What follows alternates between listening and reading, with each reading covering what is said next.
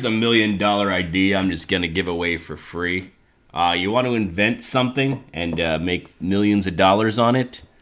Invent a washable mattress.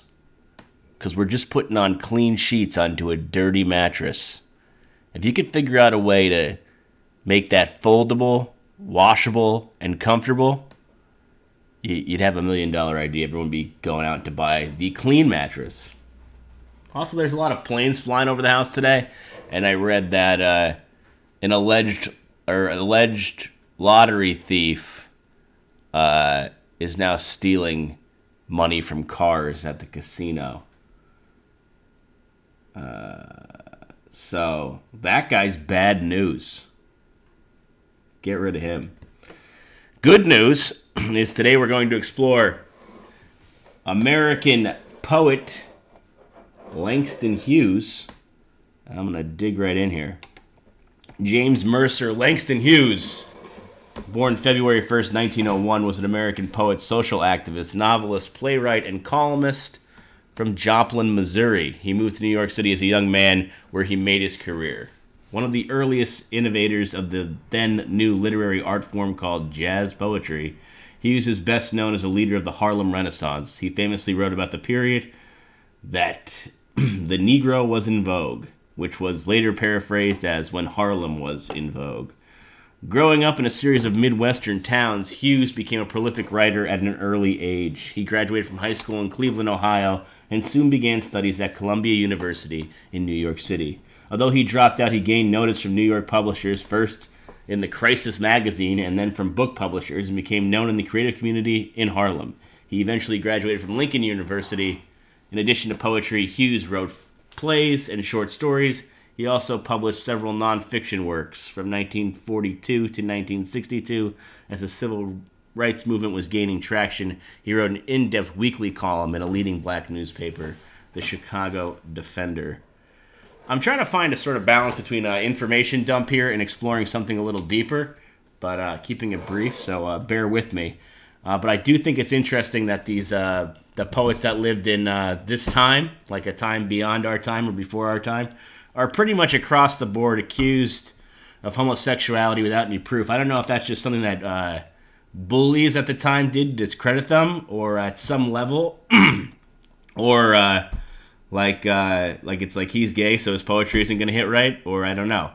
I think we kind of have to explore, or at least wonder, who's reading poetry throughout time, and when is it a medium that's really sort of being discussed, I guess.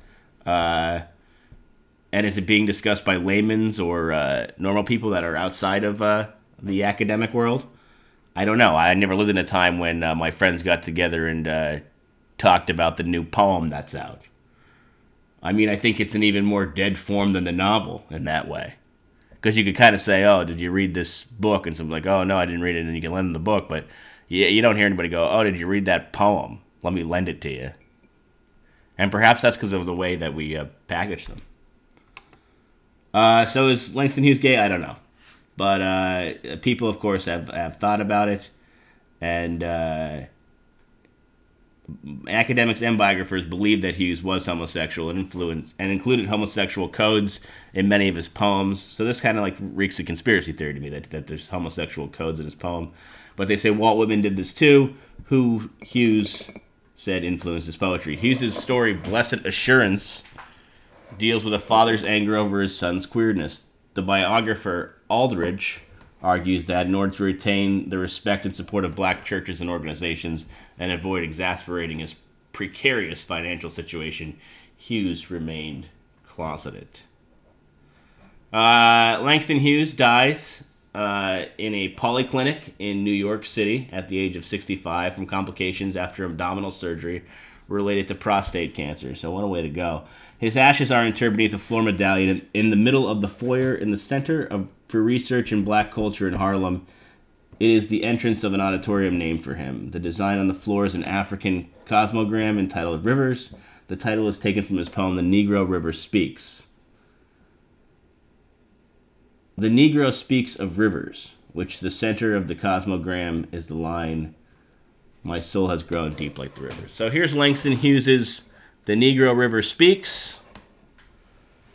I've known rivers. I've known rivers ancient as the world and older than the flow of human blood in human veins. My soul has grown deep like the rivers. I bathed in the Euphrates when dawns were young. I built my hut near the Congo and it lulled me to sleep. I looked upon the Nile and raised the pyramids above it. I heard the singing of the Mississippi when Abe Lincoln went down to New Orleans. And I've seen its muddy bosom turned all golden in the sunset. I've known rivers, ancient dusky rivers. My soul has grown deep like the rivers. Kind of reminds me of a blues song. You know, they're both kind of operating on the same kind of line, you know? It's like a deeply pathetic blues song. It's kind of like something that Leon Bridges would cover or something. According to Hughes, the poem was written while he was 17 and on a train crossing the Mississippi River on the way to visit his father in Mexico in 1920. 20 years after its publication, Hughes suggests the poem be turned into a Hollywood film.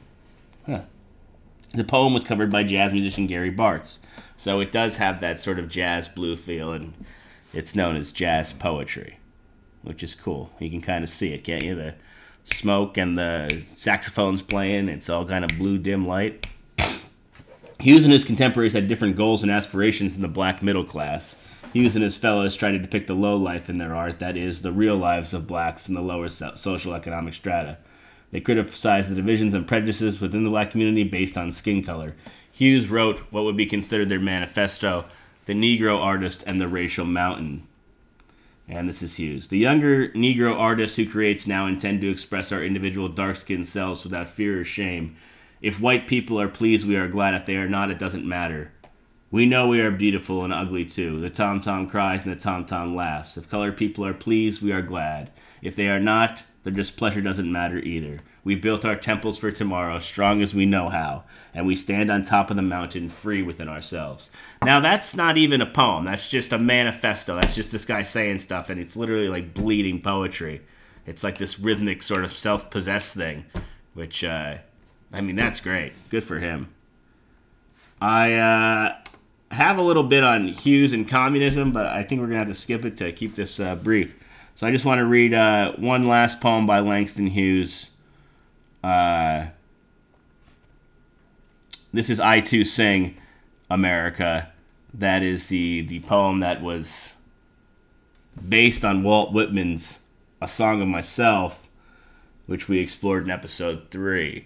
So this is Langston Hughes, I Too Sing America. I Too Sing America, I am the darker brother. They send me to eat in the kitchen when company comes. But I laugh and eat well and grow strong. Tomorrow, I'll be at the table when company comes. Nobody'll dare say to me, eat in the kitchen. Then, besides, they'll see how beautiful I am and be ashamed. I, too, am America.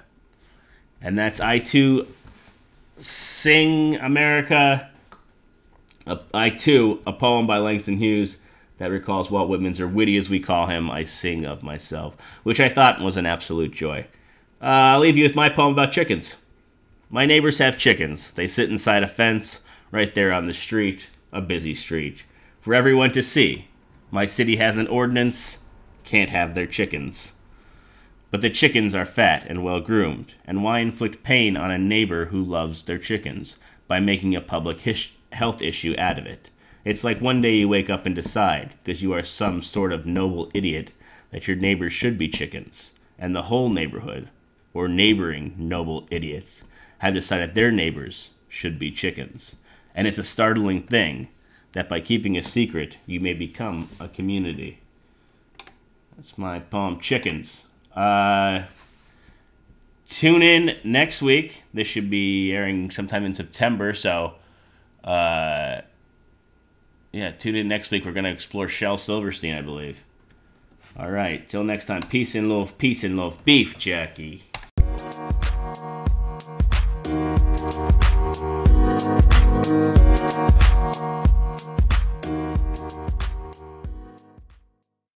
Remember, you can submit your own poems to be read on the podcast at whatarepoemspodcast@gmail.com. I look forward to more people writing and sharing poetry. Peace and love, Beef Jackie.